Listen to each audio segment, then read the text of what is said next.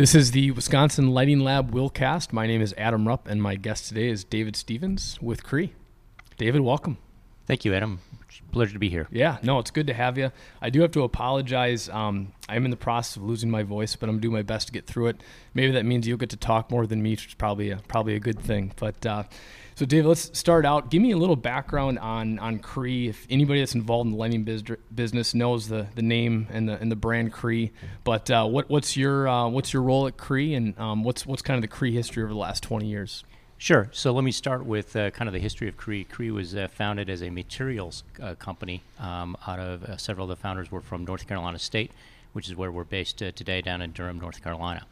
A lot of the early research was done with silicon carbide materials, and as they progressed through that, working with some of the diodes and things like that, somebody discovered that if you put current through a diode, you can get it to light up. Very cool. And there was the birth of the LED chip industry. So CREE, throughout the years, we've been one of the main suppliers of LED chips out there, and that's our components division. Many people do know us from the CREE light bulb, which is actually a division of CREE Lighting, which is an end user division that was actually sold off earlier this year to a company, Ideal Industries, out of Chicago. So that's no longer part of the CREE, but you'll still see that CREE brand name out there. They've got a 3-year marketing license for the CREE name. But CREE today is a LED components company, and we primarily participate in what we call the high-power LED industry, which is lighting class, and then the mid-power, which is a smaller, lower light output for some of the lower quality type lights out there. And so we're participating in both of those markets. Awesome. And the applications within high power and mid power, we work closely with you guys on the high power side of things. Could be, we focus a lot on the 50 to 100,000 lumen space, sports lighting, industrial lighting, that type of thing. What other markets are you guys focused on within mid power and high power? Right. I should say applications. Right. So there's primarily 4 applications that the high power lights go into. The first one is general lighting. And that can be anywhere from, your troffers, your linears, your office lighting, including also your outdoor lighting, parking lots, and street lights, things like that. The second industry that we see is horticulture, which is no pun intended, a fast-growing market for us, especially with new regulations coming on board, and people like to get their lights with the right mix of the white light and the different colors to grow plants, vegetables, and whatever else may be out there. So when you say regulations, is that around the light output, or is it on the power side, or is it other types of compliance, or what? Go into a few more details Well, on that. for horticulture, the regulations are really a lot of the laws the individual states are enacting, and the largest so you're talking interest is cannabis. Okay. Exactly. Okay. Yeah. So it's not necessarily at the product level, just the legal side of the horticultural industry. Yeah, correct. Okay. Because you can grow cannabis with a light bulb if you want to, but in order to get the most yield out of the plants, you're looking to tune that light to a specific color spectrum in order to get the maximum yield. Awesome. So the third market segment that we see in that is signage. And so that's it could be billboards, it could be video boards, it could be message boards. A lot of them are outdoor applications, but also we see kind of the indoor for a lot of these sports arenas and things like that. And those are going, the trends there are to really look at higher densities, smaller pixel widths. So you're getting not only 1K, but you're also looking at now 4K and 8K HD displays inside of a stadium or even on the outdoor stadiums. And then the fourth market that we see is exactly what you guys are looking at, is lighting up large fields. It's a sports lighting market, although it has a couple of ancillary sides to that, but it's lighting up outdoor spaces and getting the most light you can to have sporting events at night that look realistic and people can play without injury. And David, when I hear you walk through those applications, one of the things that sticks out in my mind is those are all types of markets where there's a lot of value to be added beyond just lighting up a light fixture. On the sports side, there's an optics component, there's a power component, there's a CRI component, there's a tunability component. On the horticultural side, I mean, you have products that are completely dependent on the quality of the light and the quality of the LED chips. But that, in terms of the lighting market, it hasn't always been the case where people are laser focused on specialty markets. 10 years ago, when LED lighting first got into the U.S. market, it's probably been a little bit longer than that, but the payback was so fast, going from 1,000 watt HID down to 300 watt LED, or 400 watt HID down to 120 watt LED. That the general space, it was such an easy sell in a lot of cases where people didn't need the additional value, whether it's controls or tunability. What are the other specialty markets that you guys see potentially LEDs being used going forward? I know healthcare is one of them. Disinfecting operating rooms. I even see UV type products, which are used in skin conditions and other things like that. But what are the other specialty markets you guys might get into? Well, you've touched on a couple of those, Adam, and absolutely. I mean, the medical field is just on the very early stages of what can you do with light. Now, CREE tends to stay in the visible light range, so we don't do any infrared or UV.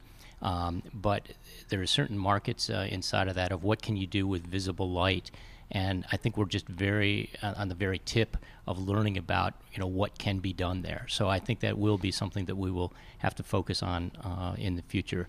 And you're right, as LEDs have kind of come of age, for 100 years, people were looking at your standard incandescent, and you go down to the store and you buy a bulb, and you say, well, I want either a 60 watt or 100 watt, and those were your choices. And now one of the biggest challenges we have is educating the consumer on, okay, well, what does 5700K mean versus 3000K, and what kind of light do I want, and what does CRI mean? Because you do have options now, and it's incumbent upon the manufacturers of those lights to come up with something that is visibly pleasing to the consumer, while not necessarily having to educate the consumer, but saying, yes, I like that light. So it's not just an energy savings play anymore. No. There's other things that need to be done to provide solutions to customers. And so one of the reasons we're doing these wheelcasts is one of the observations I've made over the last decade or so being in the lighting industry is the technology people in the industry, so the components engineers and the people involved in the sciences and other people developing parts that go into products are oftentimes, I think, disconnected from architects and engineers that are specifying products, or even the end users of the products. There's quite a few layers in the food chain. They all provide a lot of value, but what we're trying to do is connect the technology people that we work with on a daily basis with some of the people that are involved with selling our products and specifying our products. I think we can kind of expedite that process of you guys identifying solutions and technologies and educating the end markets. So I'm glad you said that, because it's one of the things we're trying to do. Right. I mean, an educated consumer is our best friend. Yeah. And that's really what we're trying to get to from both a CREE perspective and from a Wisconsin Lighting Labs perspective. As you go out and sell to your customers, the more they know, the better off you can help them down that path on what is the right type of light for them. Awesome. In one of the terms or metrics that we discussed before the show was TLCI, which you were kind of explaining it's a metric that works alongside CRI, and it's beginning to be used for broadcast applications. Why don't you go into a few more details on that? Correct, and I'm not an expert on Sure. this, but I'll give you what I know. More of an expert than I am. So So it's Television Lighting Color Index. Okay. Is TLCI. TLCI is a new term that is being used out there, and the purpose of it is to take a look at the lighting that is put onto a sports field for the purpose of the video being shot and being broadcast so that it comes out as the best rendering possible. So it's not just what your eye sees, but it's what does the television camera see, and then how do you translate that to something that the end user will watch at a later date. In this day and age, not everything is live, and so you're watching it, and you want to get the best experience possible by watching that. So TLCI, again, it's a new regulation that is not fully adopted yet, but we're starting to see the manufacturers of sports lighting adopt TLCI standards. And basically what that means is it's giving you a higher rendering of the colors on the field when you're videoing at night. And you had mentioned that, is it FIFA that is already starting to adopt that in some of their specifications? Yeah, FIFA is taking the lead on that. The NFL, which is obviously a very major portion of a lot of video, is they have not adopted yet, but they're certainly looking at that.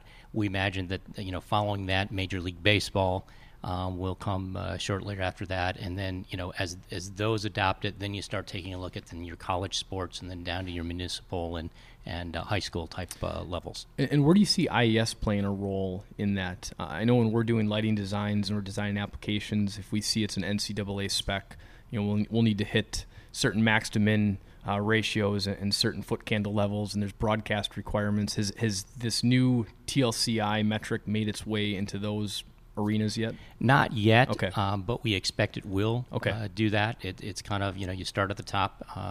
And again, there's trade-offs because trying to get a higher TLCI, a higher index on that, there are some trade-offs that you need to make with how much efficacy that you have with the lighting, how many foot candles you can produce. So you've got to balance those. Because, and we were talking on the way here, what if you did light a field with, say, a 2700K, a very yellow light, which is more sunlight? Well, the reason why nobody did that in the past is because a lot of it was because of the high pressure sodium will give you that kind of light color, but it's not a high enough CRI, so you have potential on if you're trying to catch a ball or just viewing it.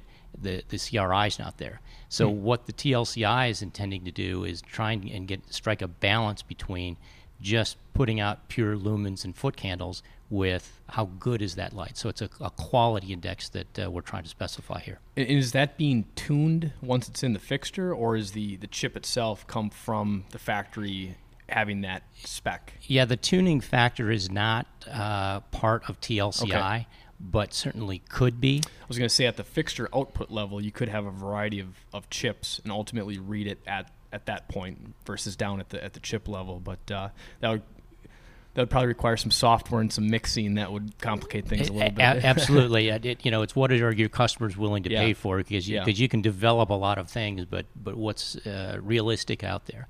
But I'm glad you brought up the color tuning, because that is something that we've seen as it started in the indoor industry. And just for the our audience out there, so color tuning is being able to adjust from the very white, almost bluish color light, at 5700K or 6500K, and being able to tune that down to a similar light at 2700K. So it gives it more of that yellow, more of that homey feel. So there's a couple of terms out there, sunset dimming or dim to warm. So as you dim a light, it becomes a little bit more yellow color.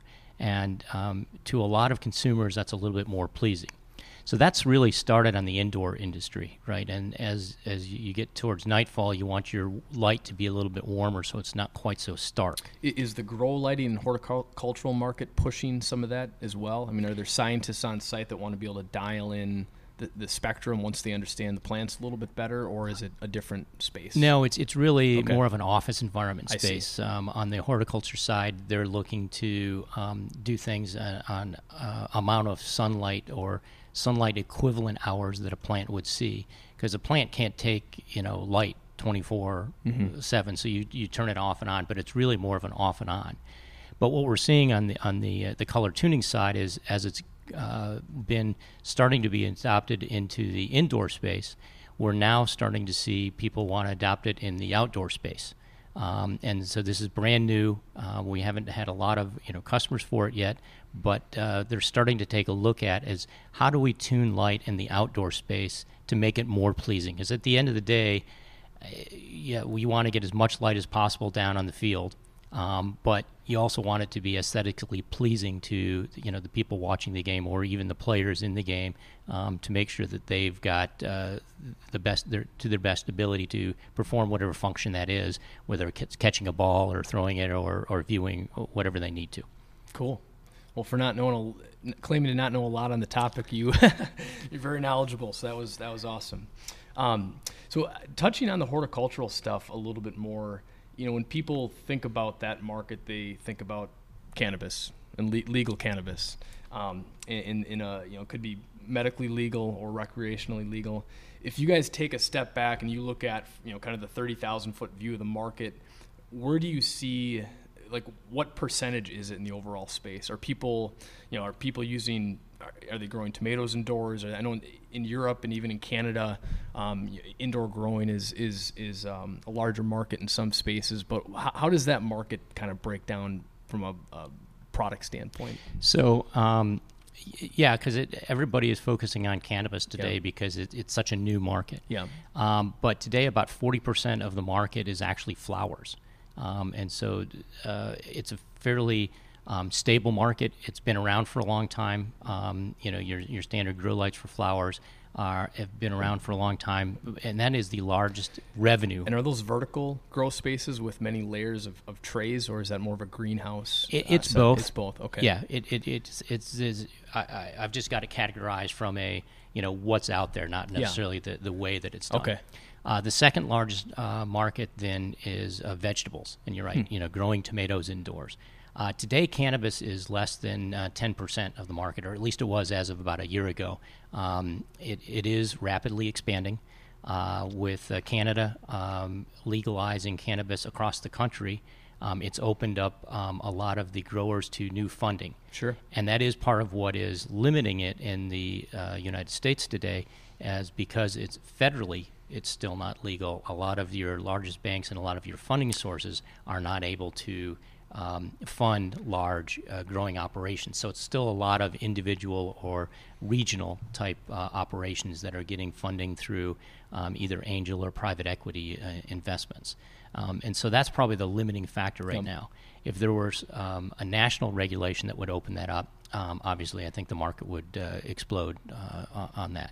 So, but as far as a light quality, from a CREE standpoint, we're not doing really anything different because we are not the ones that are specifying how much white light, how much red light. That's up to the individual grower. He's got his own, and we call them recipes, his light recipe. And so we're just providing the building blocks for them to go put their lights together to run their own operation.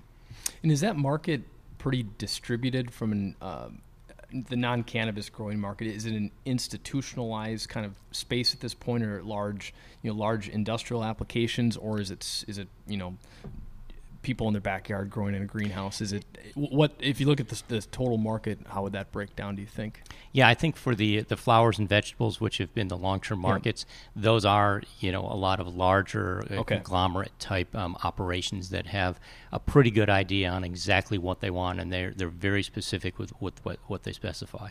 The interesting thing about cannabis, because a lot of people have gotten into grow lights for cannabis recently, is because it is still kind of the Wild West out there of everybody says, well, I want this or I want this, and they don't really have that down as a stable recipe for what they want. And so if you're a new light manufacturer, you can say, here it is, and somebody can try it and say, yeah, that's exactly what I want. Cool. One of the topics that we talk a lot about is protecting our electronics components. And we've had extremely good luck with CREE parts and CREE products, and you guys have been a great partner over the last few years. I guess from a fixture architecture design standpoint, if you had to give an engineering team a few rules of thumb to live by when integrating your components or circuit boards into a fixture, beyond surge protection on the input side, what are some of the other things that you guys recommend for engineering teams to keep the LED chips lighted? Well, so there's a couple of things, and you're right. Long-term reliability is what we focus on, and that has been one of the hallmarks of CREE, since our inception, is we've always focused on the upper end of the market, make sure we're providing a quality product to the market. There are other suppliers out there that focus on different aspects to it. There's a lot of new suppliers coming out of Asia that may not focus as much on long-term reliability or quality because they're trying to hit a certain price point. Sure. But CREE is always focused on how can we get the highest quality and the most reliable product out there for our customers. There's one of the things that we do is we pay very close attention to what's called LM80, which is a Department of Energy spec for lumen maintenance, and how long does it take to get to 80% of the light output that you've got. So there are curves we test over 10,000 hours individual running lights. So we want to make sure that we come out with something that our customers are going to have a user experience that they're not going to have to go out and replace that light because it's starting to dim. And it's not only the LED, but it's the overall system that can eventually fail. And those are lab conditions, and certainly things change once they're plugged into the grid. Correct. So do you guys do any, when you're doing that LM80 testing, are you actually simulating any real world conditions from what could be transient voltage, or it could be other types of events that might affect the quality? We do qualification tests. Okay. Based on those, and do thermal cycling and thermal shock type of testing. But on the long-term reliability, the main thing that we're looking for, and the main enemy of the LED is heat. Sure. So the longer it's on, the more it's going to heat up. And so we're really looking to, and we run them, usually the LM80 data, we run it at 3 or 4 different temperatures, ambient temperatures, to see what happens. And obviously the hotter the ambient temperature, the more overall heat that the LED is exposed to, the faster it's going to degrade. So we do take a look at that, and we really want to characterize our LEDs to be among the best of anybody's out there. Yeah, it's a great thing to have your brand associated with. Yeah, it's a nice selling feature. Long-term quality. Yeah, no, that's awesome. Well, Dave, anything else you want to run through? Any technology trends or market trends or anything that people should know about? No, probably the only other macroeconomic thing out there is, in just looking at the overall lighting space, is there's a lot of back and forth on tariffs and what's happening in the world today. Yeah, it's and I wish I had a crystal ball and I could tell you what was going to happen. But that is obviously one of the things that's affecting the market today. Mm-hmm. The lighting market in general is in a little bit of a contraction mode. And the main reason of that is that there was a buildup before a lot of end equipments get tariffed, and so today the shipments that we've got are down. So are you saying people were more or less moving purchasing decisions into quarters sooner, like more what they would have purchased in Q4 of next year? They're starting to more or less pull that into this year. I think they have done that, and are carrying some inventory levels going into that. So now that the actual shipments that we're making have started to soften. But even in that environment, because we take a look at the overall market, we believe that even with the contraction and what we've seen as a slight contraction in our LED business, we believe that we're still gaining market share overall of the LED space out there. And we believe that's because of the markets that we focused on, which is the long-term reliability and the high-quality lights that we're doing. We believe that those will continue to be a hallmark of the markets that we serve. Very cool. Well, it's exciting times ahead. I think, moving into some of these specialty markets and seeing, what types of applications LED chips can be used in, I think things have just begun. It's going to be exciting. Yeah, we're looking forward to continuing innovation, continue to develop products that make your job easier and make your customers more aesthetically pleasing, the light that they see out there. Well, thanks a lot, David. Thanks for driving through the snow to get here. Hey, it's always a fun time in Wisconsin in November. Typically in November we don't even have any snow yet, but it came early this year. So, well, man, thanks a lot. Appreciate it. Thanks, Adam. Yep. All right, take care.